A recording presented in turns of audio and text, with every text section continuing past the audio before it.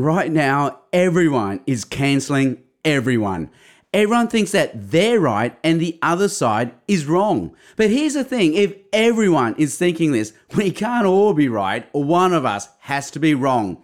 But what if we're both wrong? This is what Jesus says about cancel culture.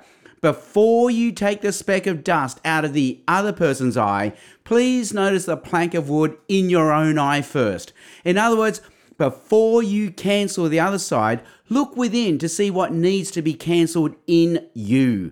This is why Jesus had to die for us on a cross, because God had every right to cancel us. But Jesus chose to become the cancelled one in our place so that we would never have to be cancelled by God again. When Jesus died on a cross, he died on the planks of wood that were in our eyes. G'day, I'm Sam Chan with God in 60 Seconds. For more space to think and talk about God, go to thirdspace.org.au.